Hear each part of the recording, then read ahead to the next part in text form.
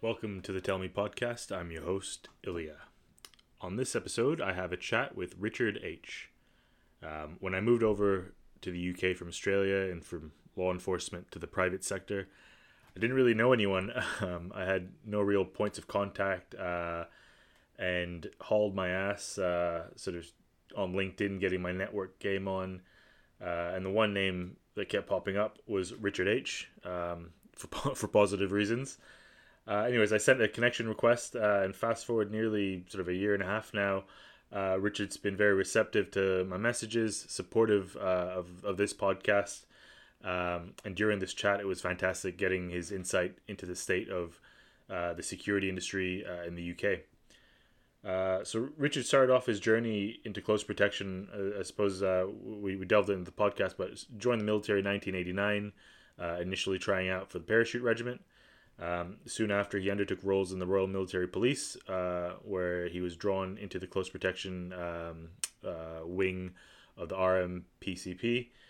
After leaving the military, he continued to pursue his career in the private sector, working on high-end tasks and operations. And soon after, Richard and his business partner saw a need to raise the industry standards, and they started their own company called Mobius, employing only those with sort of the history and experience coming from government level CP backgrounds. As a sort of close protection or security subject matter expert, Richard's been a critic of the SIA standards and continues to provide recommendations, and certainly isn't afraid to call out issues and flaws that are currently present. It's something that, you know, as a newcomer in the industry, it's really nice to see.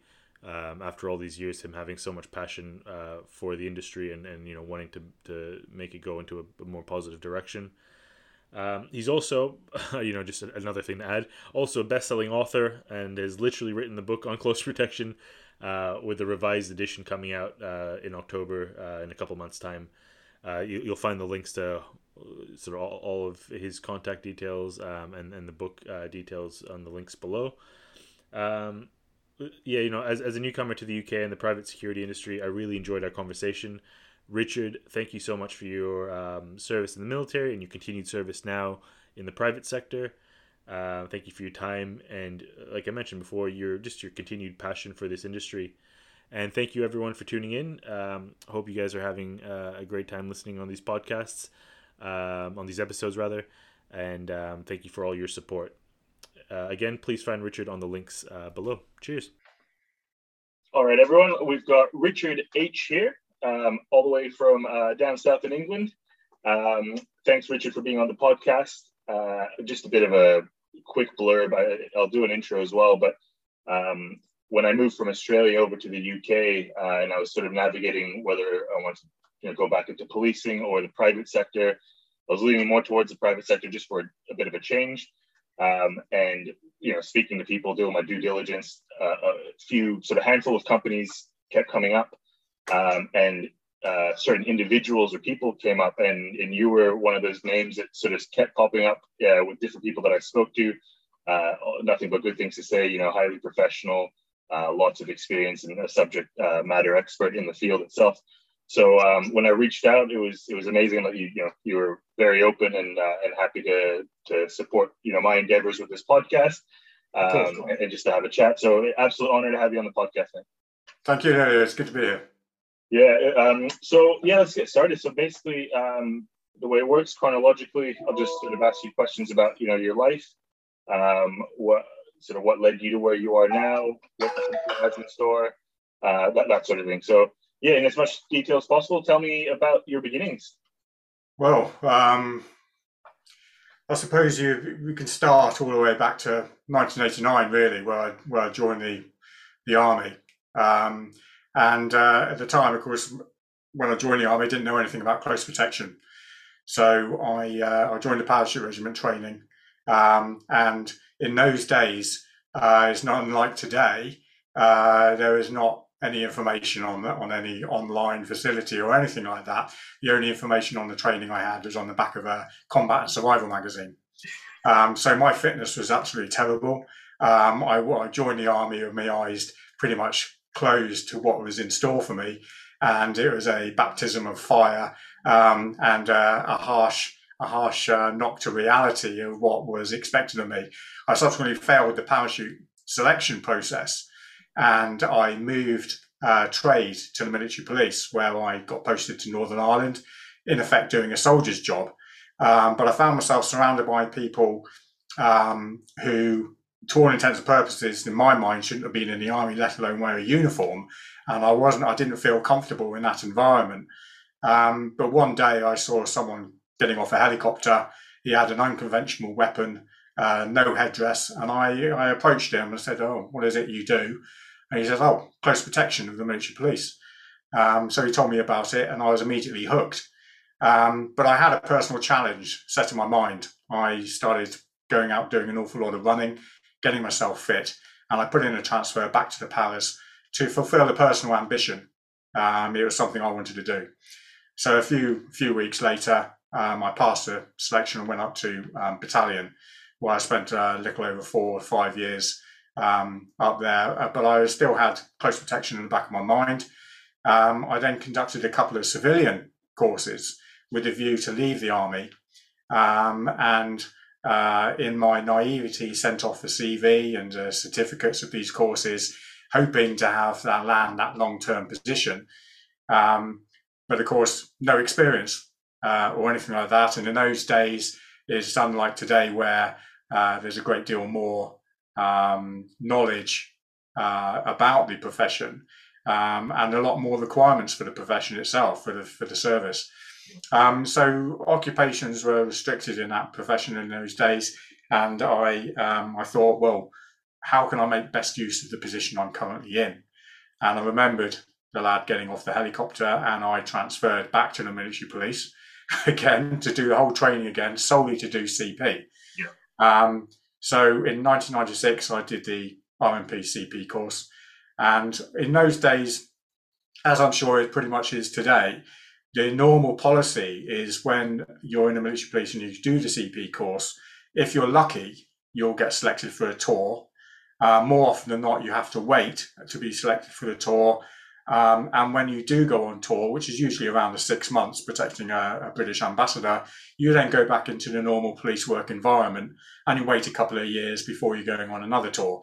Now, for anyone like me who's passionate about CP, you're not interested in doing police work. You don't want to go back and doing the normal core job of that unit. I transferred solely to do CP, and I wanted to do CP all the time. Unfortunately, I landed on my feet, and I did back-to-back CP in excess of 5 years before then deciding to leave. So coming out into the private sector, having operated in CP, pretty much at the pinnacle of what the UK government has to offer, I was shocked at the level of standards. This is pre-SIA, which is the UK's regulator of the industry, which didn't come into effect until 2006. So I left in 2001, and I was absolutely, as I say, I was shocked as to the low level of standards being displayed on the streets.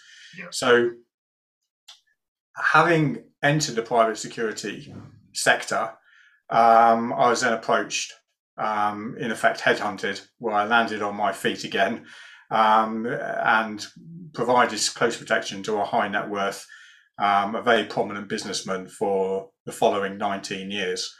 And then I decided to form a company with my co-founder. So in effect, I have been conducting non-stop close protection since 1996, either on the ground working for the most part, or managing and leading the teams as well. So it's something that pretty much I've done most of my working life now. And looking back over the years, it's incredible how you see the development and progress of a profession you're passionate about. And it does, to some extent, it pleases me in how it has developed. even though it's developed very slowly, sluggishly, with a lot of commentary that is incorrect. But the people that are presenting this commentary on the industry is not really any fault of their own, because training standards on a global scale for the profession are so low that any end user doesn't know what is to be expected of the standard. As far as they're concerned, it's a form of insurance and a provision of service to provide that warm and fuzzy feeling for them, more often than not as a life smoother. And because they see that's close protection operative on the streets, that is in effect ticks their box. They don't understand or appreciate the full requirements of the role in itself. But here we are. We're in a better place than what we were 25, 30 years ago, but it's still not fit for purpose. Yeah, I agree with that, and we'll go further into that sort of rabbit hole as well. But just a bit to unpack there. So 1989, I was a year old, so just starting to walk probably. So you said you originally started and you went down the parachute regiment route. What was the draw, one, to the military, and then two, for the parachute regiment? Given that there wasn't as much context or reading material as you have, these days through websites, social media, that sort of thing. What drew you to that line of work in the first place? There was no other career. I mean, I was 19 years old. There was no career that screamed out to me. Yeah. Academically, I was pretty much average. Nothing out there of interest to me. And it was a military life that appealed to me for all of the reasons that anyone joins the military. It's one of those things where it becomes a personal ambition, a challenge to do, and to enjoy life while you're at it. The reason why I chose the Paras is because I saw it as a very tough unit to join and prove to yourself you can do it. And it's one of life's learning curves, isn't it? We try these things, we fail them, we get up and we do it again, and you keep doing it until we pass. And it's a character building process. Well, that character building process, I feel like and I'm certainly not an old man by any standards or anything, but like it's something that I feel is sort of lost these days, where you try something, you don't succeed, and then you imagine you sort of put it off completely and absolutely and go on. Absolutely. So that resilience building. So what was, it's nice, obviously it's refreshing hearing when people have that resilient sort of mindset where you fail, get up, dust yourself off, try again. What was it like at the time? As a young man, failing in that one aspect where it's something that you thought you'd be good at, but clearly because there wasn't enough text or information out there for you to understand what the physical standards were and all that sort of stuff. How did you cope with that? Like, what did you do? Well, to be entirely objective about this, it wasn't really 100% my fault, because when I went to the Army Careers Office and you come to take the attestation in those days with a retired colonel or whoever he was, he suggested that I actually join the military police and not the Paras, because I did well on the Dominoes test or whatever it was in those days. So it was always at the back of my mind about joining the military police, and also I could see that as a natural progression into civilian life at the end of that, into the normal police.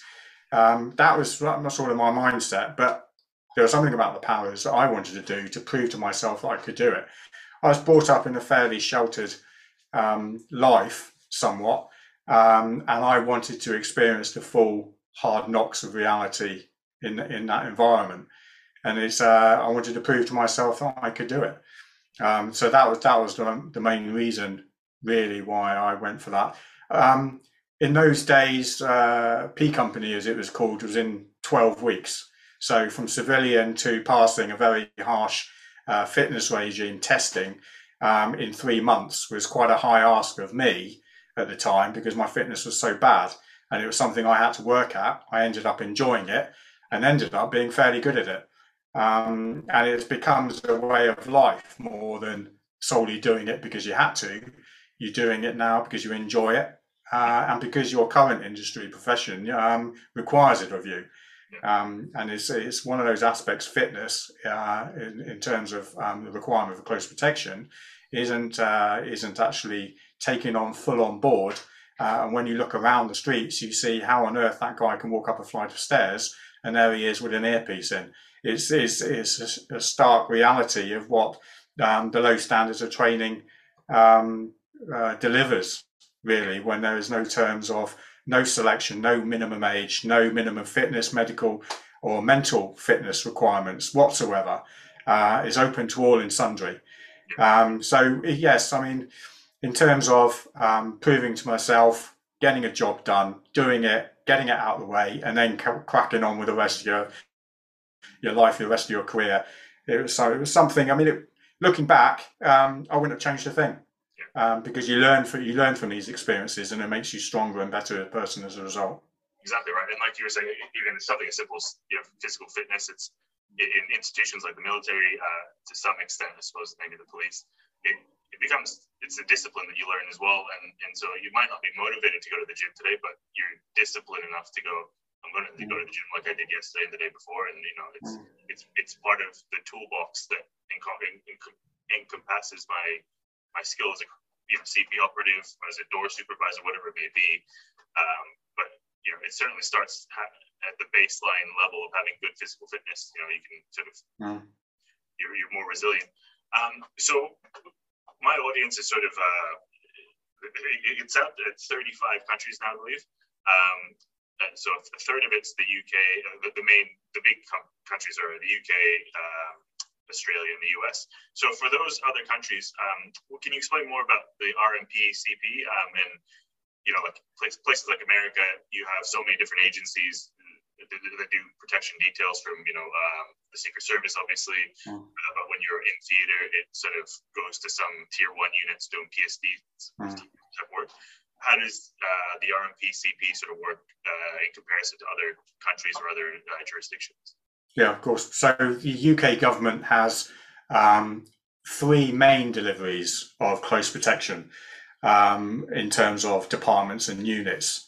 And predominantly that is the Royalty and Specialist Protection of the Metropolitan Police, Royal Military Police Close Protection, and those within Special Forces that deliver close protection in specific circumstances. So, for example, a British ambassador is in country where there's severe instability and unrest, where an extraction needs to occur. They will then go in, protect the guy, and extract him out of the country. That sort of scenario in the SF community. So those 3 main units provide close protection. There is a couple of others that also do it, that are more secretive.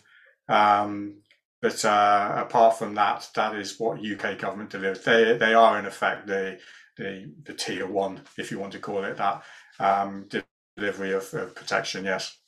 Yeah, and in terms of we're chatting about CP in the civilian or private sector. What role does a CP operative who's not in any of those agencies but has an SIA CP license, have to do with anything at that level of protection? Is there any scope for somebody with an SIA CP license holder to sort of jump in there as well, or is it just a no-go zone? It's very easy to actually immediately answer with a no. Yeah. But the answer is actually yes, and it is yes because what we have in the UK military specifically is a term called All Arms course. Now, when a course is available in the military, usually the courses are only specific for that trade you are in. When a course is All Arms, it means it's open to everyone. So, for example, anyone wishing to join Special Forces, for example, such as the SAS, the actual selection process is open to all arms, which means it's open to the RAF, it's open to the Navy, it's open to any trade in the Army. Anyone can actually apply for it and attend that selection, as long as they meet the criteria of physical fitness and everything. So Royal Military Police Close Protection is solely for those in the main who are actually Royal Military Police. It's also open to RAF police. It's also open to Royal Marines police. And of course, you'll also have foreign units, mainly police units, specialist counter-terrorism units, that will also attend the course as well. So it's not all arms. Now, I've also always been of the mindset that the course should be all arms. And the reason for that is because you're opening the door to a more wider window of candidate. And you can then increase the selection process for the candidates to enter that course.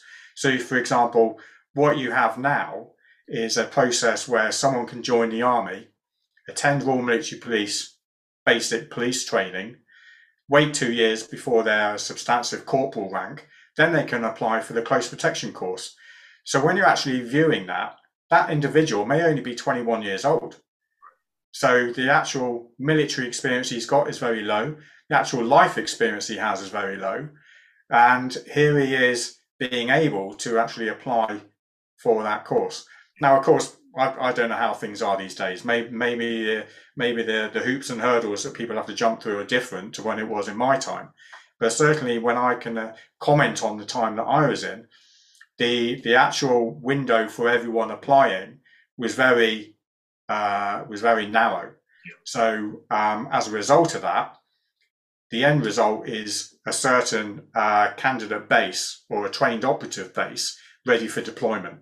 So the course was only open to RMP, RAF, and the Royal Marines Police as well. But in the main, it's only RMP, CP, you see.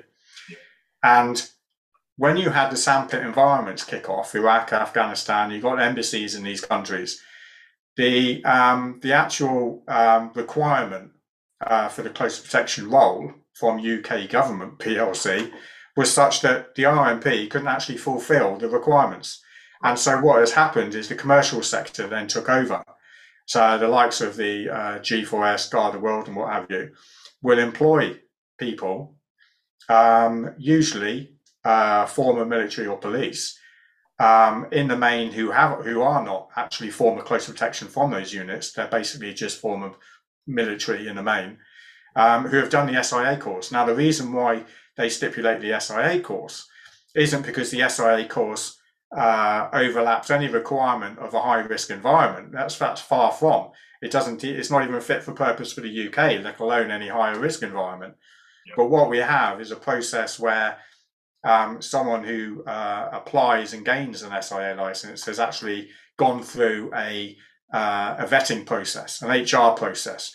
But basically, the holder of that card is who they say they are, and so on. It's a great saving on human resources in vetting.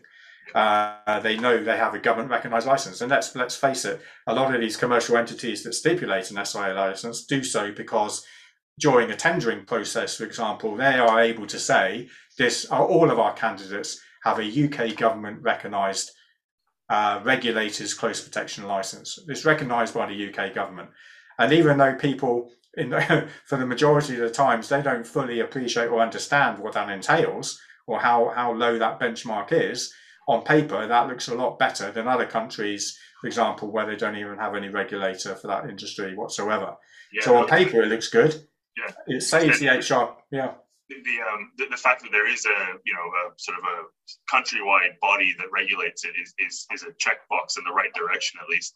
I was speaking on the last episode with another CP operative and former police officer in Australia, and he was saying, like, state to state, there's sort of you have to have a license, but as you would know, if you're working with an ultra high net worth individual, chances are they're going to be wanting to travel between those states and not just stay in their one state. So he has then had to get qualifications for each state, and then as a business also have qualifications for each state. And I'm just that's absolutely absurd. And it sounds like it's the same for America as well, where there's no sort of federal structure. It's just it's all sort of cowboys out there, really. I mean, you've hit the nail on the head. As far as the US is concerned, each state has got its own requirements. So some states don't even recognise the profession. Some states say that, you've got to have a concealed carry weapons permit and that's it. Some states say you've got to have a security guard licence, where basically it's just a 3-day course. It's not federal, as you say, it's not a federal requirement. And so what you have is from state to state, you have varying degrees of zero training to very little training. There is not one single course anywhere in the private sector on a global scale that is fit for purpose. Yeah. What a statement. Yeah. What a statement. Not one single course is fit for purpose. And you've got to ask yourself why. And the answer is, very simply, is because this is the private sector. And within the private sector, you have market forces at work. Yeah. So where, for example, you have a government regulator that have imposed a certain standard to obtain a government recognised licence, the ticket in the box to actually be able to go onto the streets of the UK and work, what incentive or what power does any other company have when they're actually fighting the duration, content and cost of the course? Yeah. Because when a prospective student says to himself, I want to do close protection, what do I require? I need an SIA license. Why pay £4,500, £5,500, £6,000, £8,000 for a 4, 5, 6 week course when they can actually do it in 20 days? Yeah.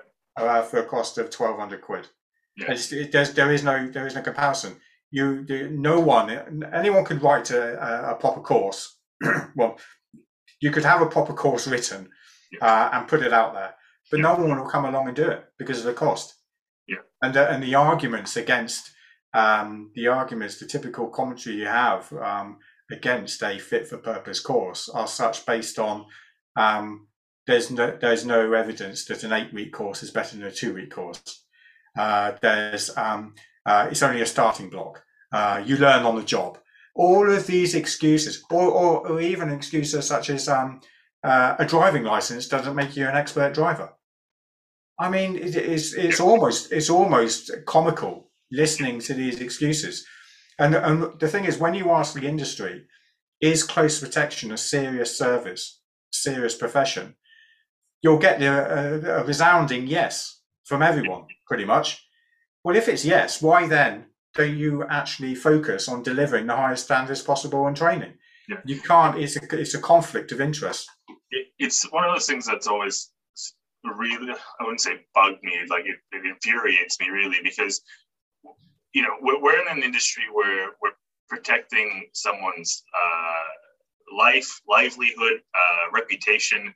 If something goes wrong, it's not a case of, oh, we'll work on that accounting problem tomorrow, or we'll send that email another day. It's then and there. It could be, it's in some cases, obviously life and death as well. So it really bothers me that there's no the barriers to entry of one are so low, and there's no continual annual top up of, let's say, physical fitness performance, risk mitigation and planning, things like that.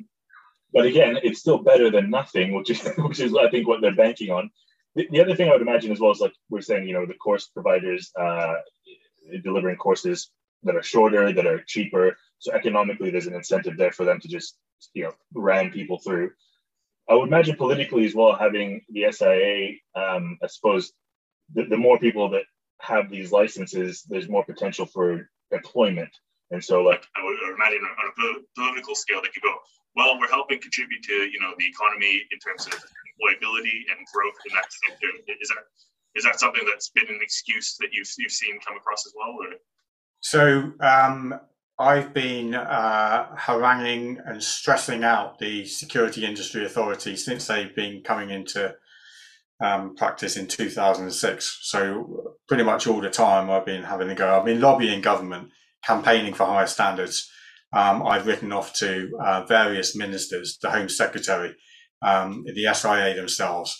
I've sat down with my local MP to actually get in there. He supported my initial inquiry in approaching the Minister of State for Security and Policing with a view for me sitting down in front of her and presenting the reasoning behind why we should actually have higher standards in close protection. But it hit a brick wall, you see. And it was only really in the last couple of years where I've sat back and looked at the whole situation and trying to understand why the SIA are so anti imposing higher standards possible. Because when you're actually asking them, Why don't you impose a driving license? Why don't you impose a minimum age? Why don't you impose proper physical intervention? Why don't you impose medical and fitness tests? Why don't you impose the whole host of content? Okay, you're restricted to the UK. I understand that. I get that. But why don't you impose a whole host of content required for that course to enable someone to be effective in the working environment? In other words, why don't you have a course that is in a minimum 5 weeks long instead of your 12 days or 16 days or whatever it is now? Yeah. And over the years, it actually confused me why they didn't.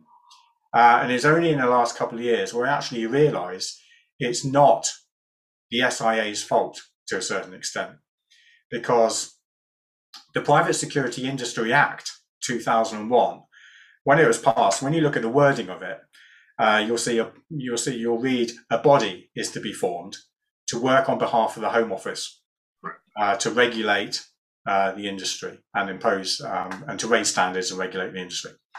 So the Home Office have several remits, one of which, or rather two of which, is to increase taxation and reduce burdensome on the welfare state. Okay. So a perfect example of this to highlight is the fact that what the government has initiated a few years ago was, if someone is on benefits, so in the UK they're on the welfare state, the government is financially supporting them because they don't really have a proper income. Yeah. They can go into a job centre and say, I want to be a bodyguard. They can then go on a close protection course free of charge at the government's expense. An SIA close protection course, okay? So you're an ex-plumber, you're an ex-roofer, whatever. You can go on a CP course and obtain your SIA license that way. Because what the Home Office is doing, you see, is trying to get that individual off the welfare state into a job to pay taxes. And by having an SIA, imposing age minimums, driving license, medical fitness, mental fitness testing, is actually imposing barriers to employment. Yeah, it's a default setting. If you have a course and you're saying to the prospective population out there, you must be minimum of 27 years old, hold a driving license for 5 years. These are hurdles that everyone needs to do to actually attain the course. Yeah, you've got the SIA. Yeah. Because the SIA works on behalf of the Home Office, they can't be imposing barriers that are in conflict with the remit of the Home Office. Yeah. So you have a body, in effect, with their hands tied, even though, in effect, they could actually turn around to the Home Office and say, we just do not agree with this. This is what the industry needs. Yeah. These is what, it's a serious profession, and it's a serious business, and a serious reasoning for any prospective client actually obtaining that service. Yeah. And it's they don't do that because they don't have any knowledge about the job itself. I mean, for example, when the SIA was formed, you have a director of Vauxhall Motors. You would have directors of this and that have no overlapping to the security industry whatsoever. I think there was only one that had a director or chairman of a prison service association that was involved. I mean, now it's a very slow sort of step, but it's conducted to make a point that they've done it. Yeah. Some people are actually have an SIA CP license on the board of the SIA. It's all lip service and token gesture, and these people, they don't really have any proper knowledge or understanding of the profession as a whole. Yeah. No in-depth experiences of operating at the highest levels in order to provide proper, effective advice and guidance on what should be required in the private sector world. Yeah. And what you have is a process of minimalistic form. It's a lip service, token gesture, to appease the Home Office. You see, their hands are tied, and really, when you look at it, it's the Home Office. But the thing is, when you actually look at this in detail, okay, this is the Home Office remit. This is why the SIA are acting how they are. there were around, if I'm correct, around 400,000, for example, for argument's sake, 400,000 people in the private security industry in the United Kingdom. There's 15,000 people who have SIA CP licenses. Now, when you actually drill that down again, a vast majority of that 15,000, say half of that, probably aren't working in the security industry anymore. Yeah. So you're now coming down to 7,000. Out of that 7,000, you're probably looking at half again who are not even on, who don't even do CP regularly. That the rest of the 3,500, probably half of that are in some form of constant CP involvement. Yeah. The other half are dipping in and out, sort of thing. Yeah. So it's a situation where when you're actually drilling down, you're taking that 15,000 percentage over the 400,000. In effect, I think that works out at 3.75% right. of the 400,000. Now, if the Home Office has a concern about reducing the welfare state, increasing taxation revenue, that actual 3.75% doesn't equate to an awful lot for them. Exactly. So why should the regulator, who's responsible for wheel clamping, door supervising, key holding, and all a host of other lower end security functions, why don't we take CP away from the grasp of the SIA and have a proper committee in charge of it? Yeah. A committee that's had board members of those who have worked and experienced in close protection, and understand what the working and methodology is proper and right for the commercial world. Yeah. The SIA can still be responsible for the licensing process and the regulation of those individuals, but let's take it away from let's take the training responsibility away from the SIA. Yeah, exactly. And have a complete set, because what's the impact onto the Home Office and the taxation revenue? Yeah. Virtually minimal. And yet the standard's out there for any prospective client. And here we are. I mean, I'm all in support of the UK flying the British flag of standards and all the rest of it. And here's an example of where it just doesn't wash. It doesn't meet the how can you put a British flag next to SIA CP standards? Yeah, they don't go together. Exactly right. And it's great, like, hearing the sort of the breakdown of the stats, because like you said, on paper, yes, everyone has this qualification, but in reality, not everyone is in a job using that qualification. So it just doesn't add up. I just want to go back to the beginning again, where so your transition out of the military, that was pre-SIA. What was the lay of the land like then? Like, what did you have to do? Because at the time, I think, was the main training provider the Ronin to the course out of South Africa, or were there some in the UK already? Like, how did it all work pre-SIA? Well, I went on to a permanent team in London. Okay. For about a year. It was a week on, week off setup, and a week off I was managing a surveillance job. But I mean, it provided a means to an ends for me. I got to learn London very well, and it was pretty much a solid long-term position to have, from leaving the stability and security of a military job. To come to the private sector is quite a transition in a way, and it still is for an awful lot of people leaving the services. But it provided a means to an end before you could actually move on.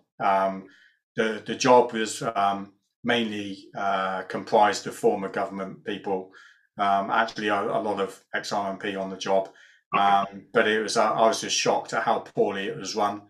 There was a nasty undercurrent of the rank structure from the mob overlapping responsibilities and seniority within that job, and it was just a nasty undercurrent of what was going on. It was very poorly led and run. It could have been really good, and that comes down to poor leadership, you see. If you don't have the right leader, the right star management in the position, it will all filter down, and you'll have a high turnover of people. The actual performance level will be poor. It's just the bad seed where everything grows in the wrong direction, really. Yeah. What did you have to have, like, on? Because obviously, if there was no SIA licensing, was it just a case of applying like with a CV, or like what was the credential? Like, what did you need to operate as a close protection operative or as a bodyguard, whatever the title may have been back then? Well, I mean, there were commercial training courses. Oh, okay, yeah. And the thing is, if you were to compare a training course in those days to what it is now, there's an element of in today's world, it's more structured. It's a proper structured course now, where in those times it was you're bouncing around doing one thing one day to another thing. It was all a bit of a mishmash joined together. There was a couple of courses that were very good. And it was more a case in terms of actual jobs. It was more of a jobs for the boys aspect, more than anything else. It was more of a closed circuit as opposed to an open one that it is now. The thing that rubs against me in the when you're making a comparison between the government and private sector is such that with the influence of the SIA and the approach and the conduct of low standards, from poor training to the delivery of operations on the ground, is such that it's all been treated as a gig economy. Right. So what I mean by that is it's not treated as a trade. So I think if you were to actually look into the definition of what constitutes a trade, it actually is a trade is formed from a specific margin of training. Now, if that training is poor, then the occupation ceases to be a trade. So what you have is what you have in the UK is the CP is not really a trade as such, because the training is so poor. It's not a unique skill set at the end of it, because everything is just very much lip service. If you look down the actual list of training core competencies of the SIA, they don't read badly. I mean, there could be additional ones, proper additional ones as well, a whole host of additional ones that they've omitted. But the actual current list isn't that bad. You think, great, okay, that's what it is. But when you actually look at the content of each title and subtitle in that list, the content doesn't reflect what's required. Everything is brisk and breezy. It was all run over extremely quickly.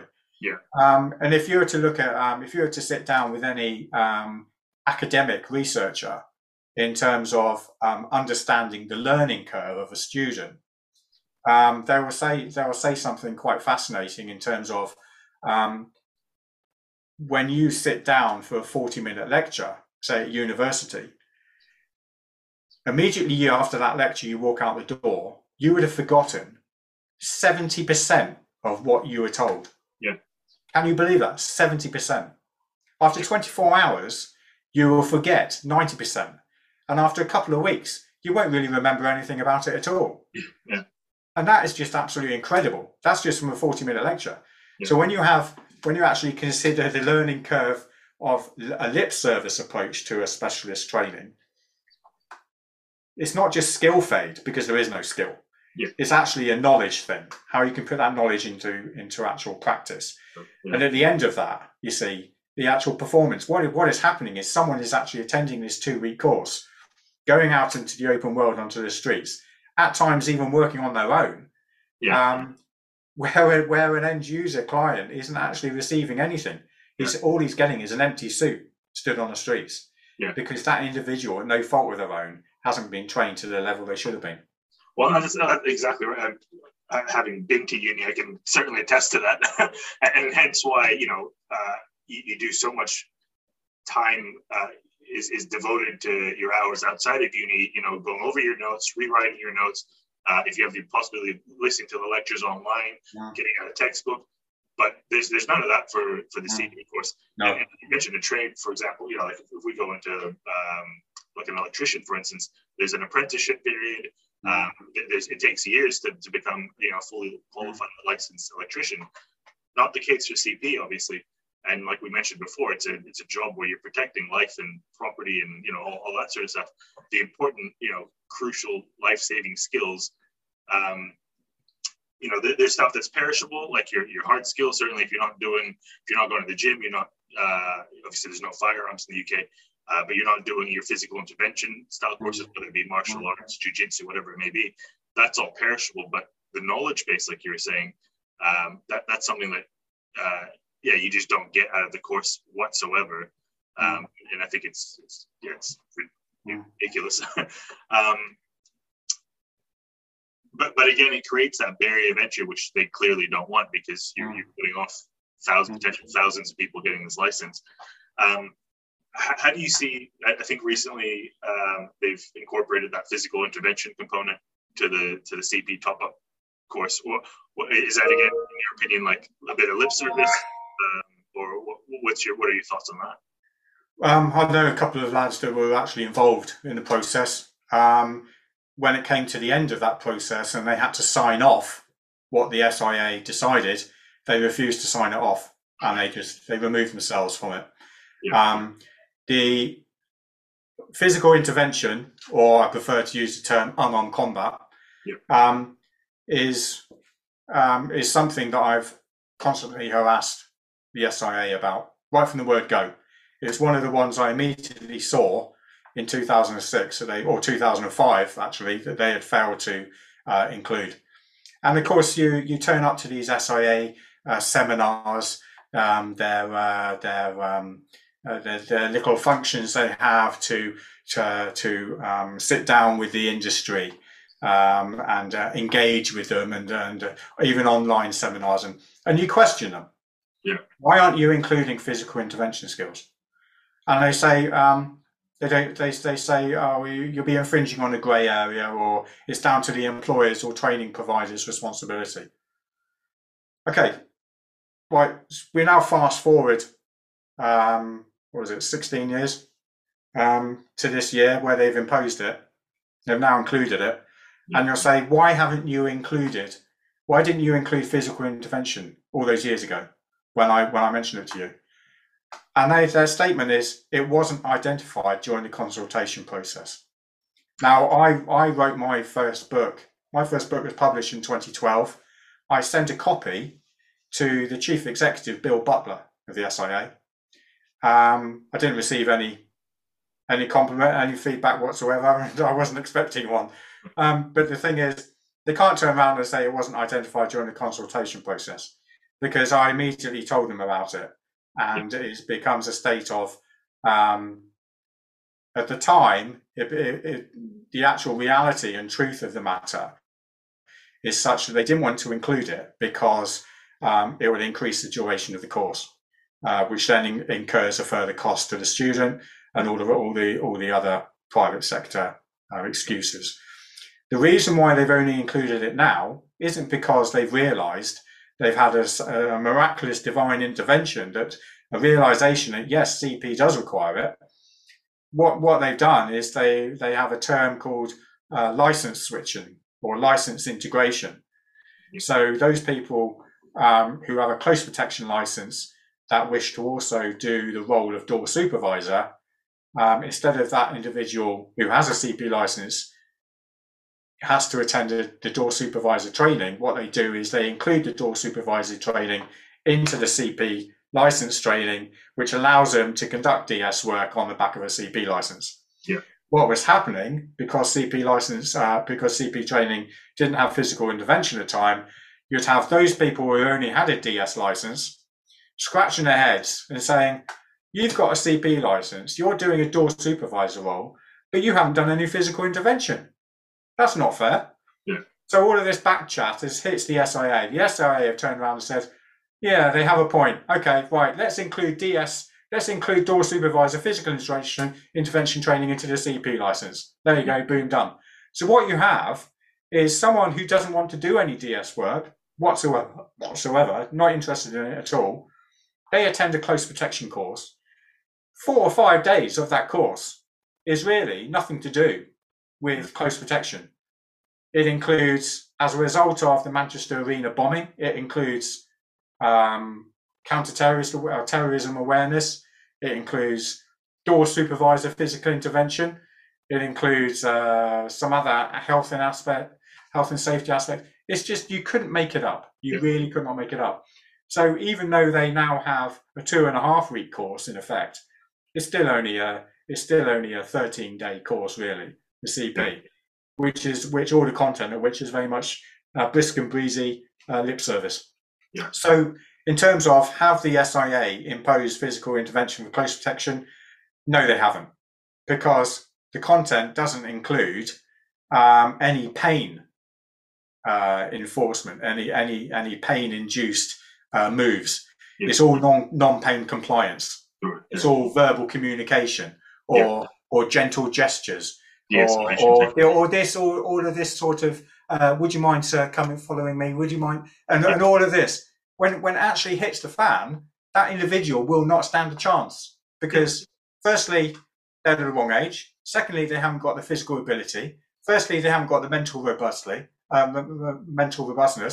and fourthly, they haven't got the training. Yeah. So everything isn't just actually as a result of one specific training omission. It's actually a collective of everything that's wrong with it. Yeah. It's the perfect storm of everything that can go wrong will go wrong. Yeah. And this is a government regulator. Yeah, and it's absolutely, you couldn't create a more perfect example of something so terrible as this. Yeah. And the fact that, like, you know, you have people in the industry, SMEs or subject matter experts like yourself, coming to the forefront and highlighting these issues, and them not even acknowledging it, really, to the point where you've even written the book on close protection and included these sorts of issues and highlighted them, and nothing's been done for, like you said, 15, 16 years is just ludicrous. And having, you know, with you mentioned before, like putting the SIA, the onus on the course providers. I did my CP license with Horizon in Scotland. Shout out to Horizon. Absolutely fantastic training company. I was the only non-military person there, so it was a good pool of candidates as well. And this was early 2021. So before the introduction of the physical intervention stuff, and they actually incorporated it into the course, or unarmed combat, like you mentioned in the course before it was even a thing. So, you know, hats off to them as a training provider for incorporating it, but it should be a mandated thing, because having, again, my experience in the private CP world is limited to the last 2 years that I've been here. But having been on certain teams where you go, oh, like, where did you do your course with? Like, you know, like, you have zero security background whatsoever. It was just, oh, the pandemic hit and I was bored at my job. I was furloughed. And so, you know, I've jumped on, like you said, the job seeker, and I'm on this CP team now in London. And I'm scratching my head, like, how is this even a possibility? Like, it's mind boggling. But yeah, like, I feel like having this massive organization like the SIA, and then them just being able to fob it off, like, it's up to the training provider, it's up to your employer. How do you feel? So another thing that you've done, obviously, is like you mentioned before, starting up your business, your company, Mobius. How do you approach it as an employer, as a business, in terms of who you're recruiting, you know, for your various roles that you might have? Well, my co-founder I've known since infant school. So I've known him for a good 40 years now. And he's done business all his life. Yeah. And he approached me several years before we actually began the company, asking me, saying that, well, I think we should start a company. And it took an awful lot for me to turn around and say, yeah, okay, let's do this. It took several years. But one day I thought, you know what? Yeah, it's a good idea. Let's do this. But I said to him, there's a caveat to this. I said, I don't want to create one of the many other security companies out there. If we're going to do this, let's do this properly. We're going to deliver the highest standards that we can. And in terms of close protection and surveillance, particularly, we will only employ those who've been trained by the government. Yeah. So we only employ former government operatives, because as far as a baseline in which to move on, we know the standard that's going to get delivered to the client. we won't get any shaky knee syndrome by deploying anyone. We know where these guys are done. We know what their training has been involved with, and to the extent of their experience. Now, you can have someone who is not former government who has 10 years of experience. Now, to anyone, that might seem, wow, it's got 10 years of close protection experience. Very good. But what does that experience actually entail? I can be following someone around in a car, on foot, sat in hotel lobbies for 10 years. Yeah. Is that close protection experience? Yeah, exactly. No, yeah. It isn't. I mean, it may be in the private sector. It is what it is. You're doing CP and you're sat around, walking around. That's it. When you actually make a comparison to how the job is done properly, there is no comparison whatsoever.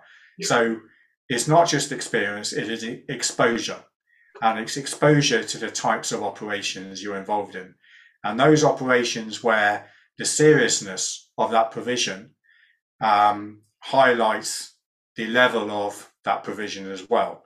So in terms of the private sector, what is the highest level of provision it can be?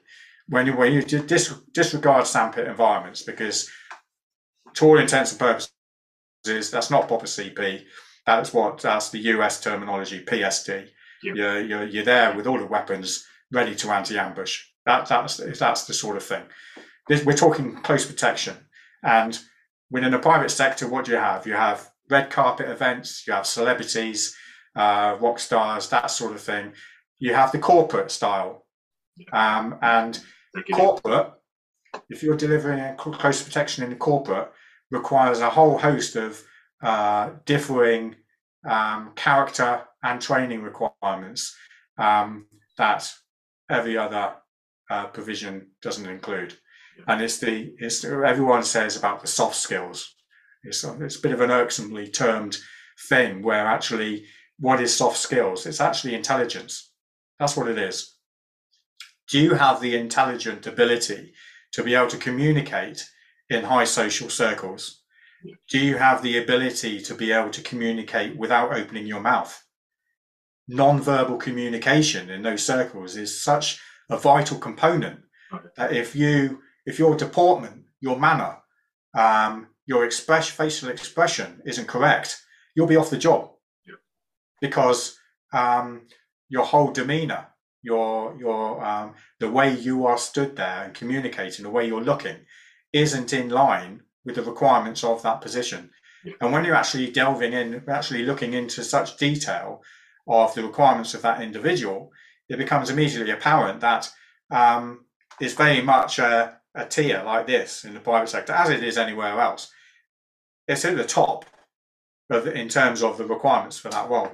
Yeah. Especially if you want to stay in that role for any, have a bit of longevity in that position, you have to ensure that your laces are tied properly in all aspects. It's not just about cleaning your shoes, as an analogy. You've got to make sure that shoe is fit for purpose. Yeah. And the laces are tied perfectly. And if it isn't, you won't last very long. It's not, the world doesn't go around because of politics. It goes around because of business. Yeah. And business interacts with politics. They go hand in hand. And when you're operating at that high level, you have to ensure that everything around that security provision is such that it is very finely tuned. There is no comparison to any other part of the private sector delivery where the requirements are so important. So exposure in terms of an individual is vitally important. And when you have that character, when you have the CVs land on your desk, yes, he'll do, rather than having to sift through in detail, it makes my life a lot easier. Yeah. We don't get a shaky knee syndrome. As I said, we deploy the guys out on the ground. The client gets the highest level of service. And as long as that operation is managed with correct oversight, correct communication with the client, what's going on, how is everything going, a constant feedback process, it's very difficult to beat. Yeah. Now, I put myself in the private sector in terms of I stick my head above the parapet. I basically like the blue touch paper and stand well back.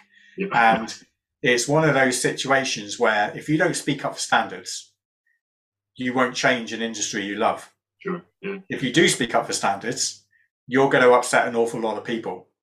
Now, when you're looking at the private sector, close protection, worker, body of people, the vast majority of those have only done the SIA course. Yeah. Okay, they're ex-military, they might be ex-police. But the vast majority, in terms of actual close protection work, all they've done is an SIACP license and SIACP based work. Yeah. They haven't done anything else. And it becomes a case of me sticking my head out and saying the course you've done is not very good. What you're actually doing on the ground is not very good. And by the way, this guy is better than you. Now, it's a case of people need to understand that it's not a personal attack on them.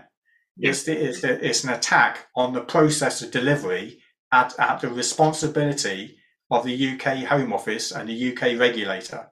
It's not the individual's. Fault. Yeah. Okay. As I say, it's a collective fault, the perfect storm of why things are going wrong. And in my revised edition of the book, what I've done at the end is advice and guidance for the industry newcomer. And part of that is suggesting that if we all understand that the SIACP course is not fit for purpose, and there's an inherent mantra in the private sector commercial world of course collecting in terms of career professional development. Let's do TSCM. Let's do advanced driving. Let's do medical.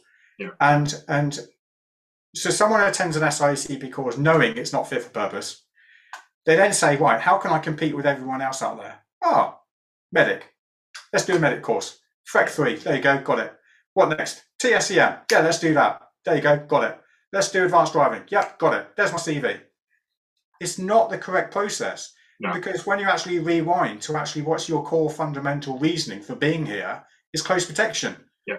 You haven't actually trained in close protection to the level it should be. All you've done is a 2-week course. Yeah. So why not revisit that? Okay. There are, if you actually look on a global scale, as I said right at the beginning, there's not one single course in the private sector that's fit for purpose. But there's certain things you can do to solve this. Firstly, is to get your SIA license, okay? So you're immediately available for work. There's courses in Israel, the US, and Africa. Do all of them. Yeah. Now that is a huge ask because it's so costly. Yeah. It's a huge ask. But the thing is, if anyone's actually serious about what they're doing, they will do this. Yeah. And if I was to have a CV on my desk with someone who's done 4 courses from 4 countries with it written underneath, this is the reasoning why I've done it. I understand and realise that the SIACP course is not fit for purpose to operate effectively in a working environment throughout the world. This is the reason why I've done this course, and this course. I'm now satisfied that I can't be trained any further at the moment in close protection. I've maximised my limit in understanding how to conduct CP operations in the private sector. I am now going to progress on to advanced driving. Yeah. And you do advanced driving in the same manner. You do start off with a ROSPA IAM course. You then go into a proper anti-ambush defensive evasive driving course, preferably run by a UK police advanced driving instructor. And you do all of these aspects to create that learning curve, to maximise your potential. Yeah. What is happening is the lip service process and approach by the SIA has been embraced by students, by the industry as a whole. Yeah. And everything today. And we're not just talking about the security industry. We're talking about Generation Z, Generation X, or whatever it is at the moment. So all these people out there that are leaving school, they want to get this, and they want it yesterday with a minimum of effort. Yeah. They're not prepared to put the time and effort in investing in themselves properly. And what they're doing is it's a very quick tick box. So a lot of blame can also fall at the feet of these associations and institutions of the industry, where they require their membership to conduct career professional development points. Yeah. It's a Tesco club card style point system where you have to accrue a certain number of points throughout that year in order to renew your membership. The CPD hours and that sort of thing. Yes, yeah. And you can get points even for attending expos. How ridiculous is that? Getting points for attending a webinar. It's just absolutely comical. So here we have in the industry a methodology of someone who attends a 2-week SIACP course, then starts the process of attending all these other courses. If you were to actually take one of these out of in its own right, such as TSCM, you cannot learn technical surveillance countermeasures in 5 days. You can't learn it in 2 weeks. You can't learn it in a month. This takes years and years and years to learn and to become effective at it. It is a specialist subject matter in its own right. Close protection operatives should not be doing TSCM courses with a view to providing TSCM service. It's choppy. Let them attend a TSCM awareness course to understand how you can defeat these devices, so they understand what someone is doing, what a specialist is doing to defeat them, what you can do to proactively and passively be aware and counter these devices, and that sort of mindset. But don't start delivering TSCM service to clients based on a 5-day course, because that is exactly the same sort of lip service as the SIA does in providing CP to the same client. It's a ridiculous notion. It's a ridiculous process, and the whole thing of points collecting, course collecting solely for your CV is a ridiculous thing to do. And I think like you setting the standards for your own company, like it's obviously great for you and the company. Mobius, is that right? The name of the company? Yeah. So like obviously fantastic initiative. But I think, like you mentioned before, the current generation, even just people just in this sort of era where that instant gratification, you do something, you've checked that box, and now I expect a job at the end of it. I think there's also a bit of an enablement from places like course providers, because obviously they're trying to attract as many people as possible to get their revenue streams going. So, you're getting all these promises where, we'll get you into a job straight away, protecting X, Y, and Z celebrities, the high life, you get to go on these private jets. And it's a very small segment, like we mentioned before. When you actually break it down, it's only 3% of the actual, industry that maybe even see any of that. And at best, they're probably doing RST or residential security team type roles.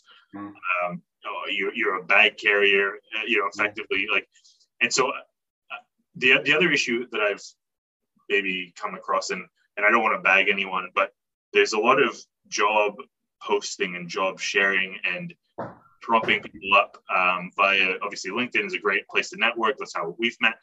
But these WhatsApp groups, these Signal groups, what's your perspective on that? Because for me, posting a job on WhatsApp when you don't actually know who that person is even speaking to, and they're getting them a job where all they've got is a piece of paper and like these, tick box qualifications, I see that as being problematic and as a way to drive down the industry standards. What's your perspective? Obviously, I would imagine you don't use the WhatsApp groups to recruit, but what's your mindset on that sort of aspect of the industry? It's another example of how low the industry can be. To actually a security company who's approached by a prospective client saying, I require close protection or surveillance in a week's time in London. I'm going to be there for 18 days. I need a security car with a security driver and 5 CPOs. The person receiving that then has to go into his own database. And we're talking about just a normal pop-up security company here. They go on a database, and all companies have got their own databases.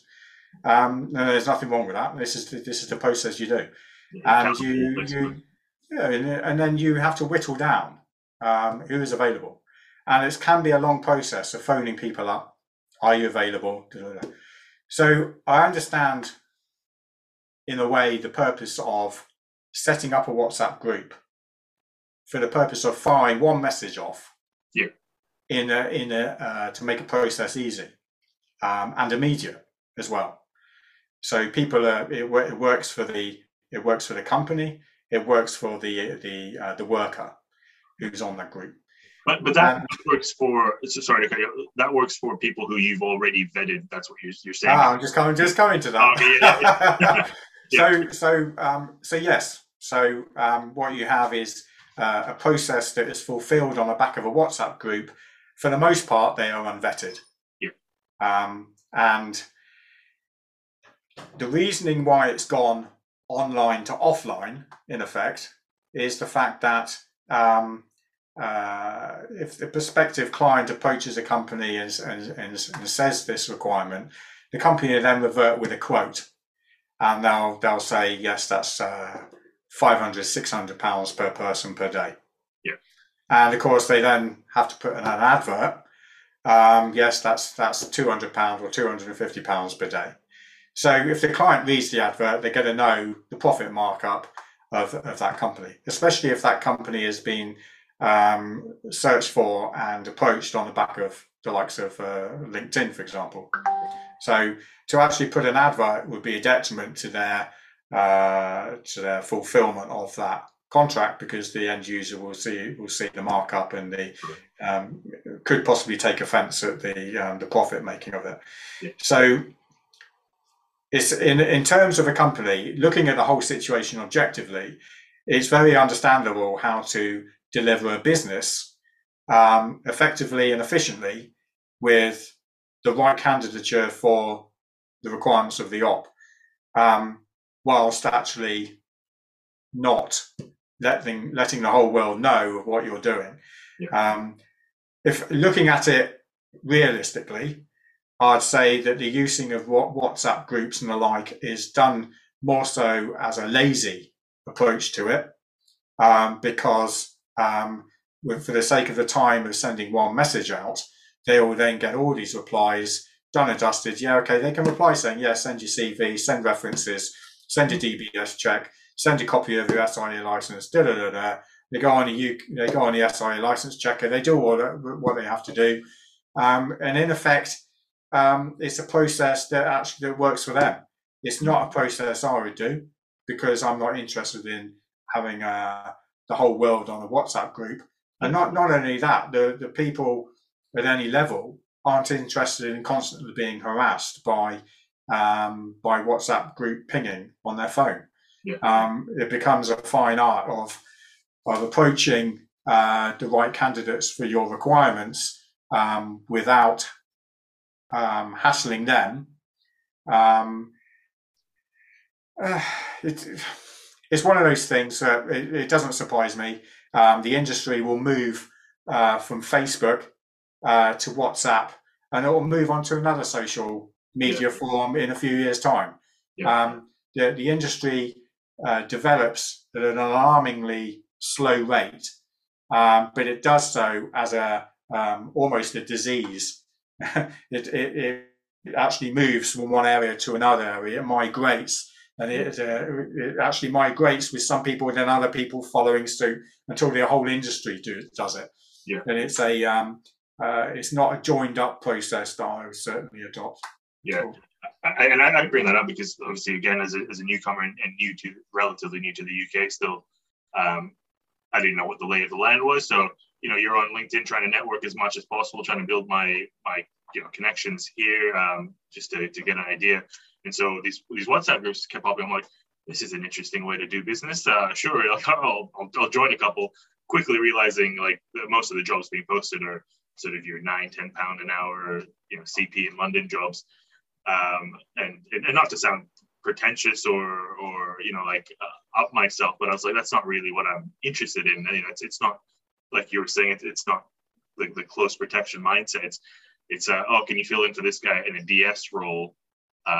But hang on a second, I didn't want to do DS work as a CP license holder and with my interest in CP. I also found it to be a bit more like the people who are in charge of the WhatsApp groups a bit as a virtue signaling kind of, like I'm here to provide jobs and move the industries forward and this and that. I don't quite agree. But hey, if you're getting people work and they're looking for work, then good on you. Like it's I guess it's contributing somehow. There is an awful lot of virtue signaling and self one-upmanship. Yeah. The industry is very much divided down the line. So you will have the vast majority of the industry dealing with they are in effect bottom feeders. Yeah. They are people that will provide these £9-10 an hour jobs, and there'll be people that will actually do them. Yeah. And as like you, that is an area of the industry where it's horses for courses. I won't knock them. The old mantra of you've got to put bread on the table. If it works for them, crack on. Yeah. The close protection that I'm interested in is the higher level, serious business of the proper reasoning why you need CP, why that individual on the street has got to be 100% observant and understand and feel and become part of that street scene, to understand and vet everyone on that street, to have a feeling of that street, and to be proactive as much as possible on that street, not just with their thumb up their backside, walking along, following someone, just casually walking around, going on their phone, what they're thinking of doing the next day, or even just playing the part, even enjoying, the part of enjoying. Look at me, or the self gratification of being in that position without actually being serious on doing the job. Yeah. There are so many aspects to it that aren't filtered because of zero selection process, where that person doing the role is totally unfit for purpose, totally unsuitable for it, totally unsuitable in every single way. But of course, like you say, there's an awful lot of self-virtue that goes on because they want to put themselves out there to appear to be helping the industry, to position themselves best place to try and get on with everyone. If you try and get on with everyone, then you're sort of opening doors. Yeah, he's a good lad, bring him on, that sort of thing. Yeah. As I say, it's horse for courses. If that's what you want to do, crack on. Yeah. There's another area of the industry that is far more serious, and the close protection provision is serious for it, and it requires a totally serious person to do it. Yeah.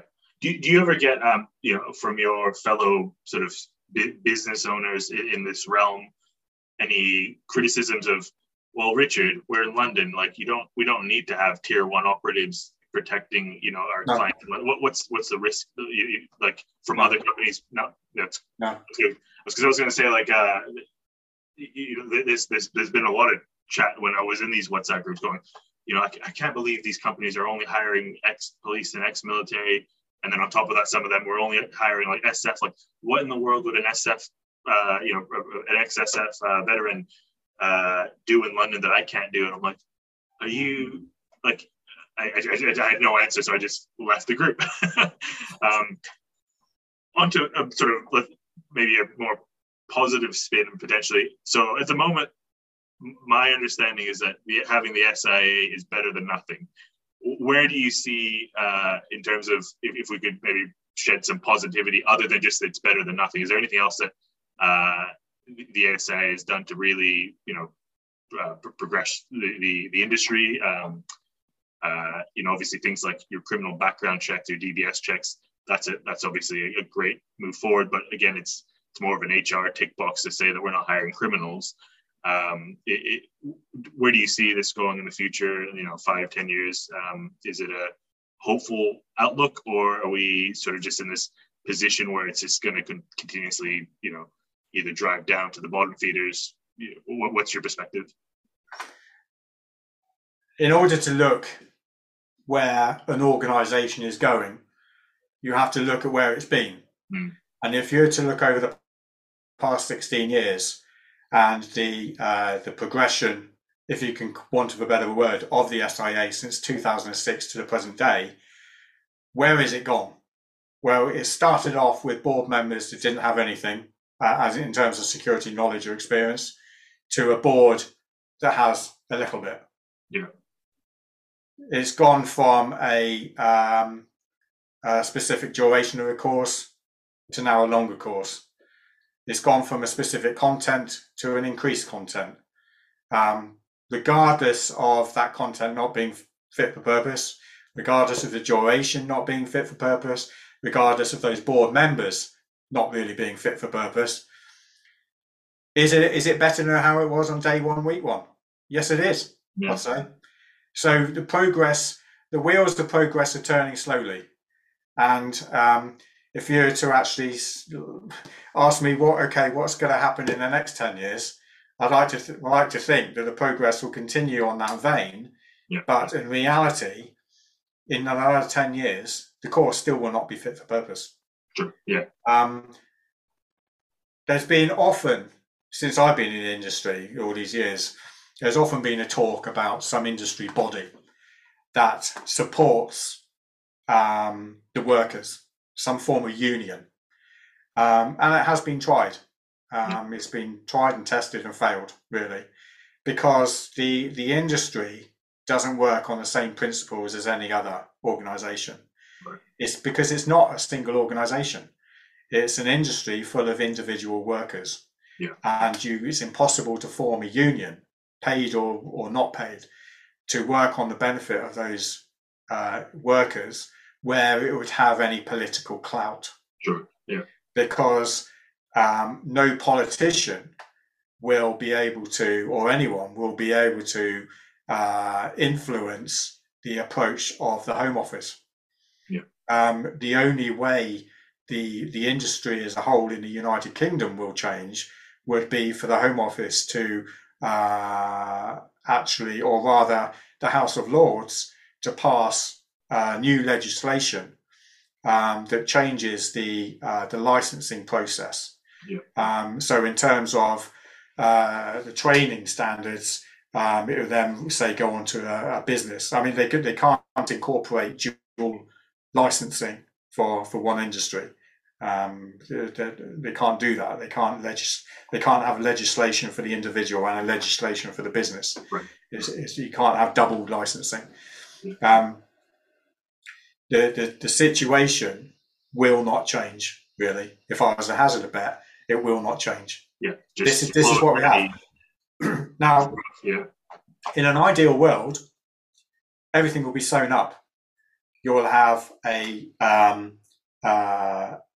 body that works on behalf of the UK government, the Home Office, but that body would be given the full reins and responsibility to do things how they see fit. Yeah. And that body would have politicians in it.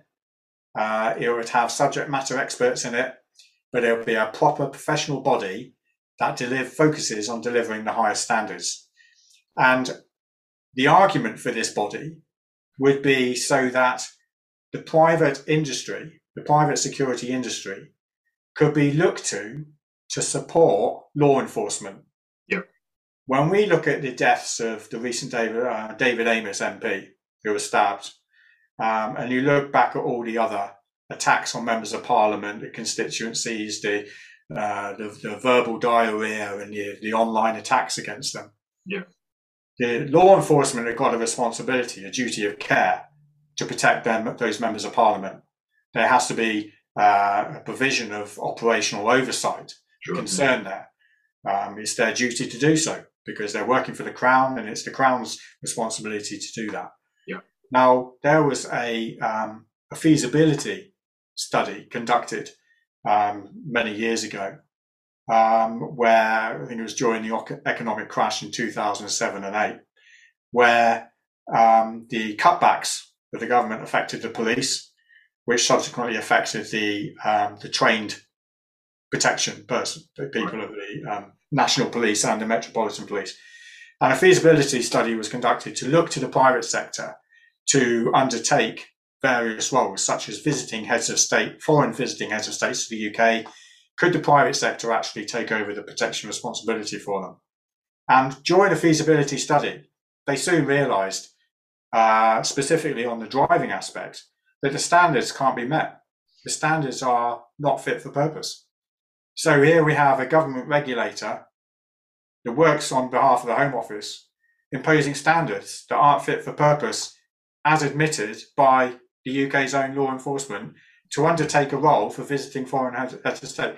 So that is an example in itself, and highlights the conflict between the Home Office remit and what is required on the ground.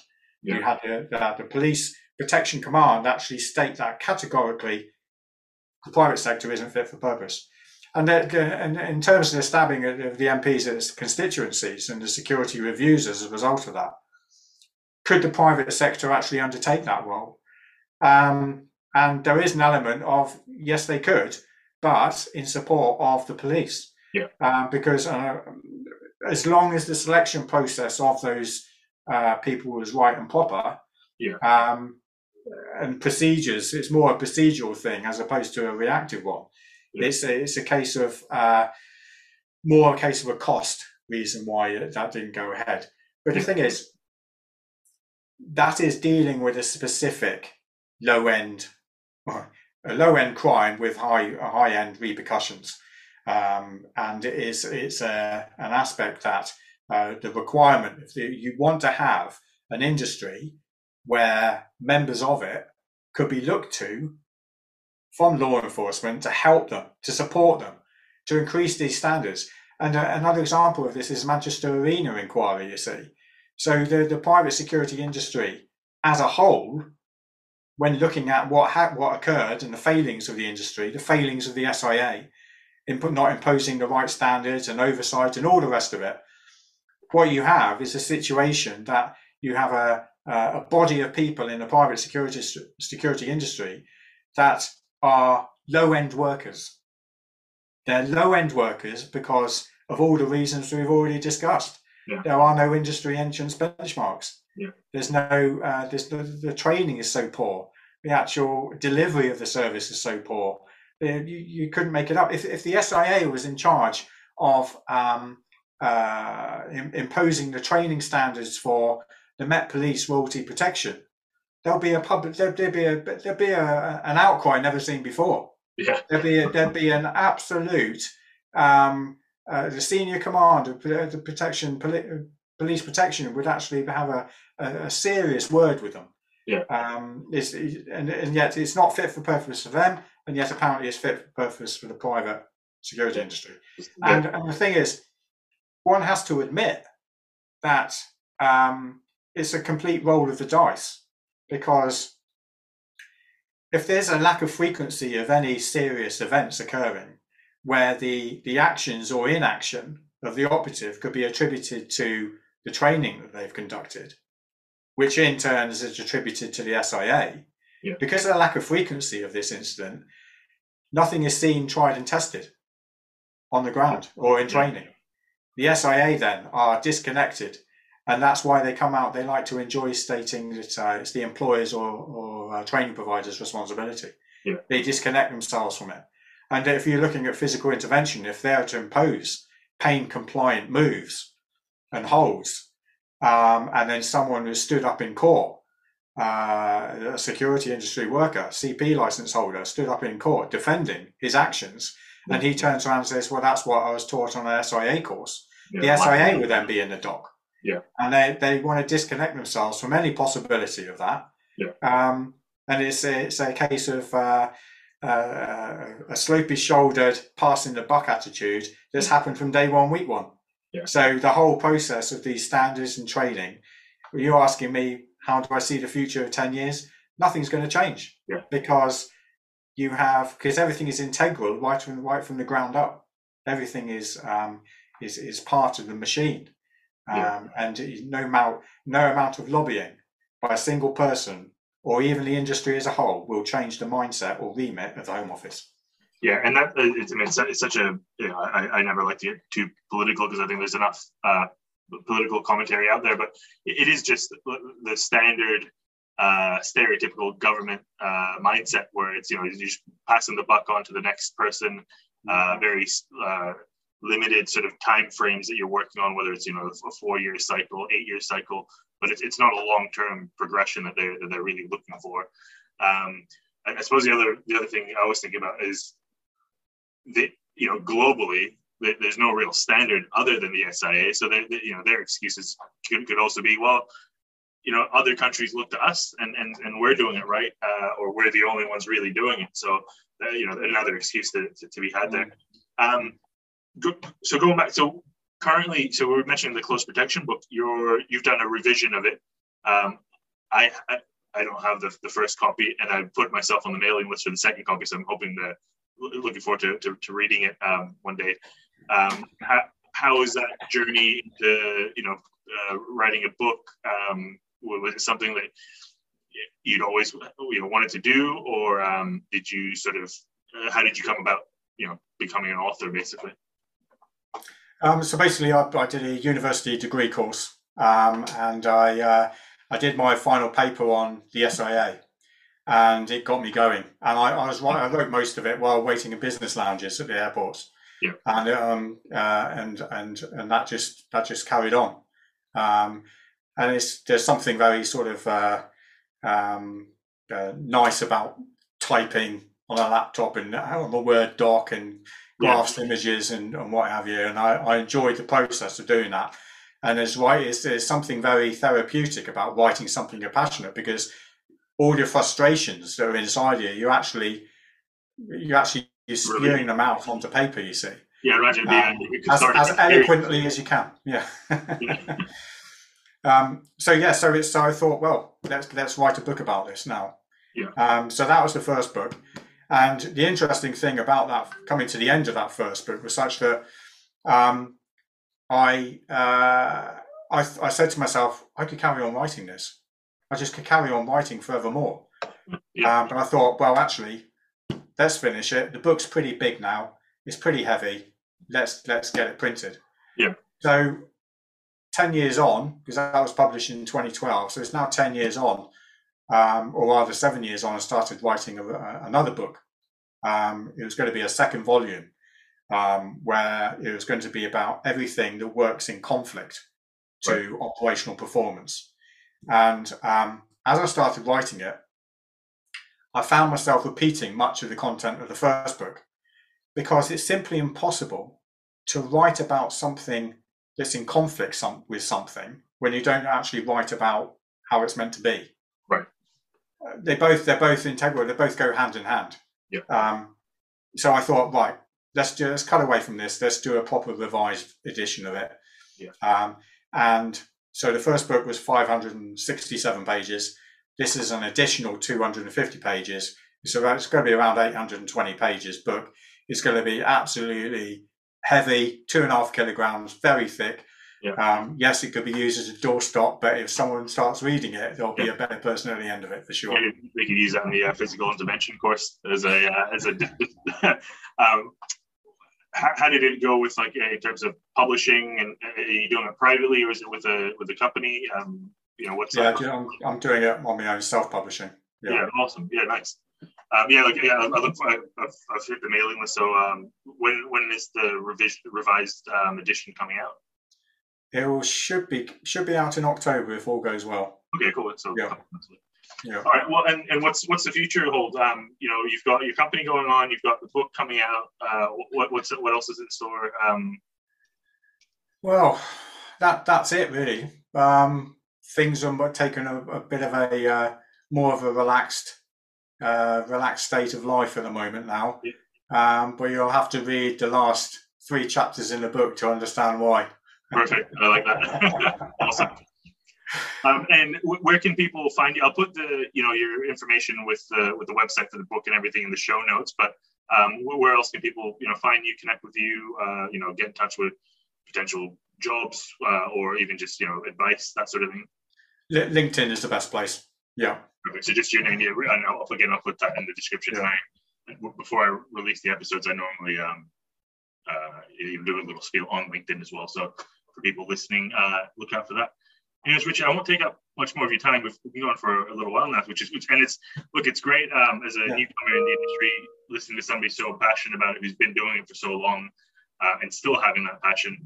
One of my favorite quotes, it was from an Australian General Morrison, was, the standards you walk past are the standards that you accept. Absolutely.